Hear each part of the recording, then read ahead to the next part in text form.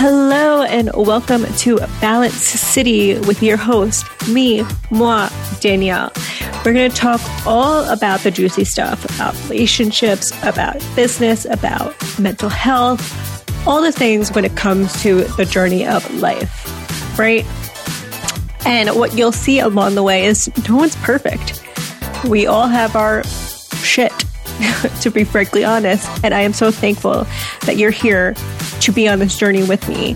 And I'm going to have some epic guests sharing their story. And I just cannot wait to get this started. So let's go.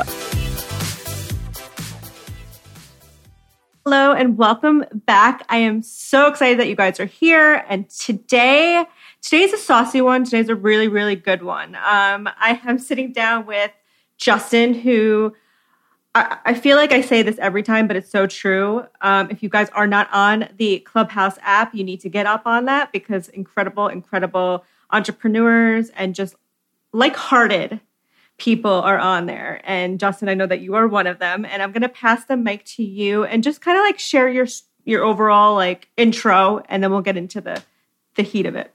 I appreciate it. I mean, I do think what you shared about Clubhouse is interesting, right? Because I'm a realist. So I'll tell you the high level who I am and why I think Breakfast with Champions is so powerful. My name's Justin Conoco. I live in a city called London, Ontario, well, just outside the city. But most people would know London if you looked at a map and you went to, say, Michigan and you went just over the Canadian border, you'd land in London and surrounding areas. So I own a real estate brokerage and a production company with my amazing wife. We do a significant territory. So I get to see sales and marketing from all aspects of life. We do everything in the world when it comes to real estate. We were just talking about New York. My mentor, actually, you can see him back there, is Ryan Serhant in New York.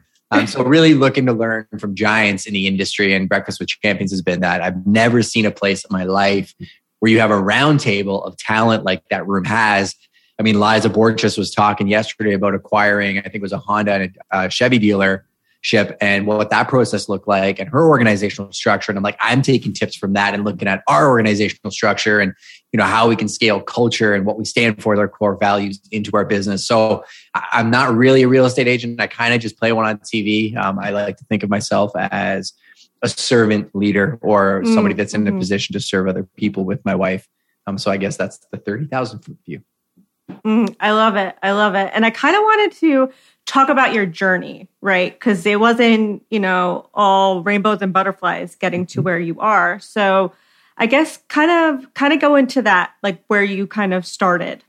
Yeah, for sure. And I think it's never rainbows and butterflies for people, right? Even in the position that I'm in now, a lot of agents, coming into the industry would say they want to get to where we are because we do a large amount of volume and are market leaders in our city. But I tell them, like, it still comes with challenges. I had 4 massive challenges that would probably break somebody in our industry today, and not even fazed about it because it's why we're here. So my journey started, I was born and raised in Montreal. My dad actually worked for a company called DuPont and was in X-ray technology. So non-destructive testing at the time, right? So he would sell the film for the X-ray equipment at the hospitals and military equipment testing and stuff like that too. And anyways, long story short, DuPont decided to close the office after he moved his family to Montreal from Toronto. And I was obviously his son, so I was there too. And I watched him as a kid, take a risk and open up a company from scratch. So he bought the supply that they had, so the actual like hardcore inventory and the list of clients, because he's like, well, I'm good at sales. I may as well just continue to do this. And I watched him build the company from the ground up. Ethically, and really in an industry where people aren't always ethical, right? Like there's a lot of probably bribes and behind the scenes stuff that happen, but you just wake up every day, go to work, wake up every day, go to work, just a consistency of character and kind of what he was building. And long story short, he built something pretty cool there. And when I was about 18, 19, I had gone through a bit of a journey where I wasn't hanging out with the right kids and I was doing things that I just shouldn't really be doing. And, I always would find myself in situations where I had to make decisions in my life of, do I want to go down this path and be like these people, or there's something more in life? And I always felt there was something more in life. I attribute that today to my faith because I find that 3-4 times in my life, God's been like, hey, like you can go down this door, or this door. I'm not going to make the choice for you. So at that point in time, I left Montreal when I was 18. I came to London, Ontario, That's a long time ago now. It would have been December 13th, actually, 2000. And my sister was going to school here in kinesiology and going to Western. She's like, oh, come and, fresh start, really cool city. Like maybe you could just see what's out there for you. So I took a digital imaging and animations course. I was super techie, liked computers, thought I was going to be like a video game designer or something like that. I learned very quickly I don't have the patience to sit in front of a screen for a very long time, which is funny because I shoot podcasts now. But like programming in a dark room, just not cut out for it mentally. I need stimulation to like people, more creative. And I actually got into the hospitality industry. What I found though, because I was in that industry, was I kind of fell right back into old habits, right? Hospitality is a very fast-paced industry, very late nights, and you're around a lot of substances, which is fine for some people, but I have very addictive personality. So I would have deemed what I consider now to be alcohol abuse. And then I got into drug abuse and some other things too, where seems innocuous at the time too. And even talking about it now, a lot of people would be afraid to share it because they'd be like, well, I got this perception that I have to uphold, but it's a bigger part of my story now, looking back, that I went through that I was able to self-identify. I had to get myself out of that situation. So God gave me a second chance to be like, you've done. I left the city. I actually got sober. Went back to Montreal for about 8 months and then came back, and it was the next opportunity. What do you want to accomplish? And I really got cleaned up my life at that point from the issues I was dealing with. And I started still kind of just getting on the typical hamster wheel, right? So I was still working for the company, the bosses that I had. Like, even if you knew me back then, you probably wouldn't know what I'm telling you now, because I was a high functioning, call it addict at the time. And I came back and I was high functioning without the addict part at the time, or what the world would deem as an addiction. And I ended up going right back into that lifestyle. Now, that alcohol piece was the one that I still had around me, and the world doesn't deem alcohol as something addictive when you're out there in the public, right? Obviously, Alcoholics Anonymous and all those programs exist for a reason. Right. I realized really quickly that, I was just on that hamster wheel living for the world. I had a really good job, really good mentor at the time, Mike Smith, Ron, like all those guys that were foundational to the character who I am today. But I was really in this environment where I was kind of hitting the ceiling, right? I did every job in the company, managed multiple locations. I was the marketing and administrative coordinator for the marketing programs we were doing. I was a manager. I had a really good job. But I met my wife and my wife's mother at the time, who were instrumental to making that connection back to God with me, that I was always searching for. And I always kept feeling like he was there, but I was looking at the version of him that the world thinks exists. You do this, you get that, you do this, you go to heaven, versus the relationship or the direct line communication that I feel like I have now, that really led to me asking him, like, what is there? Like, what else do you want from me? Like, what impact can I have in the world? And he answered me very clearly in the form of my wife. And she ended up, we were at that point in our careers, we were going to start a family, and didn't plan on it, but we were going to have a child, and we were married and all that fun stuff. And we were like, what does the future look like? And we mapped it out, and we're like, well, I could potentially keep working in this position, maybe buy one of the restaurants, become an equity partner. But like, how does that change my lifestyle? It doesn't. I'm still working super late nights, never really home on weekends, holidays. Like, when the world is enjoying time off, I'm not. And I'm in an industry that I know is not the best for my health, right? And got out of that industry into real estate. My wife kind of tricked me into it. We looked at like franchises and restaurants and all kinds of different things, because my wife's a powerhouse. She's an MBA from Ivy, which is a very difficult school to get through. Yeah. And she kept mentioning real estate, and long story short, got my license, did a couple transactions. And then she really dropped the hammer on me in terms of creating a company unlike anything that existed in real estate. Because typically the broker of record just hires agents, takes a portion of their commission, isn't really active in production. Or you do have a team lead that's active in production, and they just send deals to their agents and they don't really get involved. I always wanted to be in production. More so than that, we wanted to create a platform and a company that if Danielle called me or Danielle didn't know me, you would look at us the same way you looked at Nike or Apple or Starbucks. Like, you would just see the logo and you'd be like, oh yeah, okay. Like, I understand the level of service that you get. Which is where I took probably everything that I learned in the first 2 decades of my life. I would not change any of it for the world, because it equipped me for what I'm doing today. And now really that's where our North Star is. The founding principle of our brokerage is do nothing out of selfish ambition or vain conceit, rather in humility, value others above yourself. So every day we wake up thinking, how do we serve the organization? How do we serve the community? How do we serve our clients? How do we serve our agents?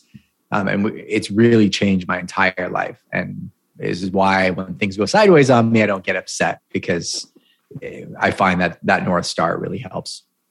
Well, I think you said a ton of stuff that were like incredible nuggets for sure.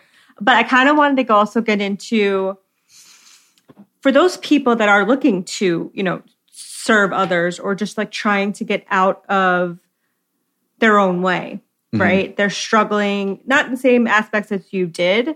What kind of tips would you give them to step into their power? I'd say they have to do the inner work first, right? Like they have to really start being authentic with themselves in terms of what their ambitions are, like actually are, but then more so than that, what their actual actions are. I think people have a tendency of lying to themselves about who they are and what they're prepared to accomplish right now. And because they're looking at the world with, say, rose-colored glasses or a distorted view of who they are, when they don't achieve the things they want to achieve, they loathe themselves for it, right? So I'll give you a point of clarity. So myself, for example, I try and maintain a level of fitness and health. I try to be conscious of what I eat. I'm very conscious of my sleep cycle and my calendar, my time blocking, and all the things, right? All the things you heard me talk about on Breakfast with Champions. Yeah. I actually was walking out of the house this morning. I'm like, I need to put out some more content around like when I'm not hitting it right, when I am eating takeout, when I'm not hitting my calendar and things are falling apart. Because it happens to everybody, right? Now, we live in a world where people are very fake online about, man, look at me, I'm on the grind, hustle. And they don't show the other side of it. I'm like, that's a really bad narrative to show people, because when they don't hit their time blocks perfectly and they're like, well, Justin does, but I don't really, like, I do more than normal people because the foundation's there, but it's really important that, that my health coach, for example, I was talking to him yesterday and I messaged him because I pay for a coach because I want accountability. Right. And I was like, yeah, exercises yesterday went really well. I'm like, my diet fell off the rails. I'm like, I was shooting a property till 5. I ended up going to a little restaurant called Grog's. I ordered pizza and wings. He's like, what are your goals? I'm like, what do you mean? He's like, well, what are the goals that you told me last week? I'm like, well, mobility, flexibility. I'm working through a bit of a hip issue. But he's like, yeah, it's not body composition, right? And I'm like, no. He's like, so why do you care? And I'm like, you're right. And he's like, yeah. He's like, live your life. He's like, understand what you're going through now. He's like, don't do that every day, but like also don't beat yourself up over that. So I think getting clarity around your ambitions, the actions that it's going to take to get to your ambitions, and then being radically transparent with yourself about, what you're doing to move towards your goals. Boom. You heard it. Like, I hope you guys are writing notes because I think that was great.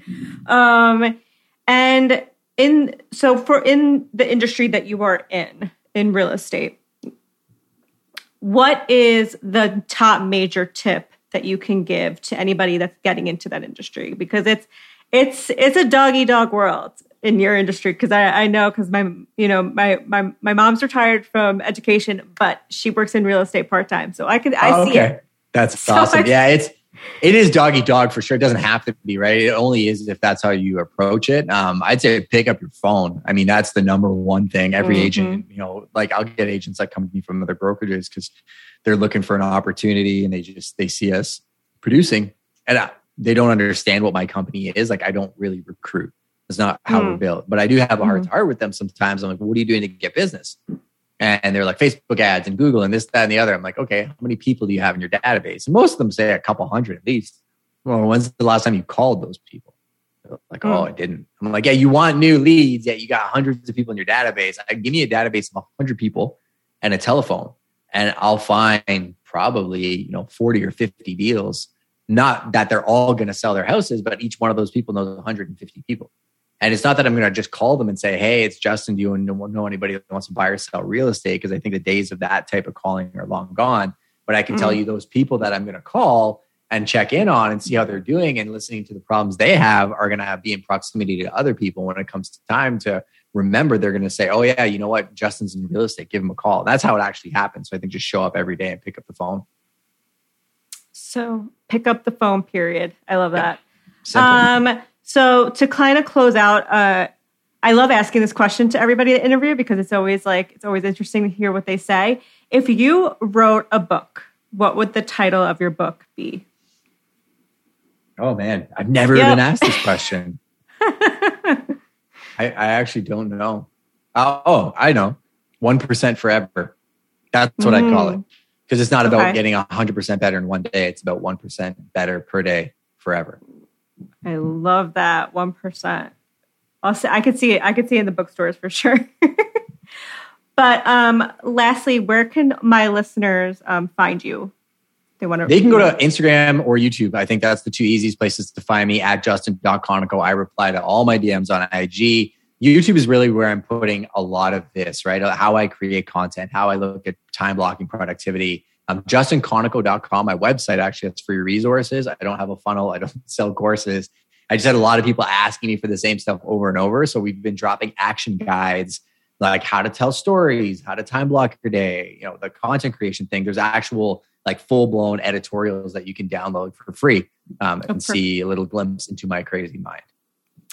Perfect. I'll put all your links in my show notes. And again, if you guys loved this episode, please tag the two of us. We'll share it on our social media. But I appreciate you so much, Justin. Thank you so much. Yeah, for sure. Thanks for having me on. I really, really appreciate it, Danielle. And I will see you in the morning, hopefully. Yeah, see you in the morning.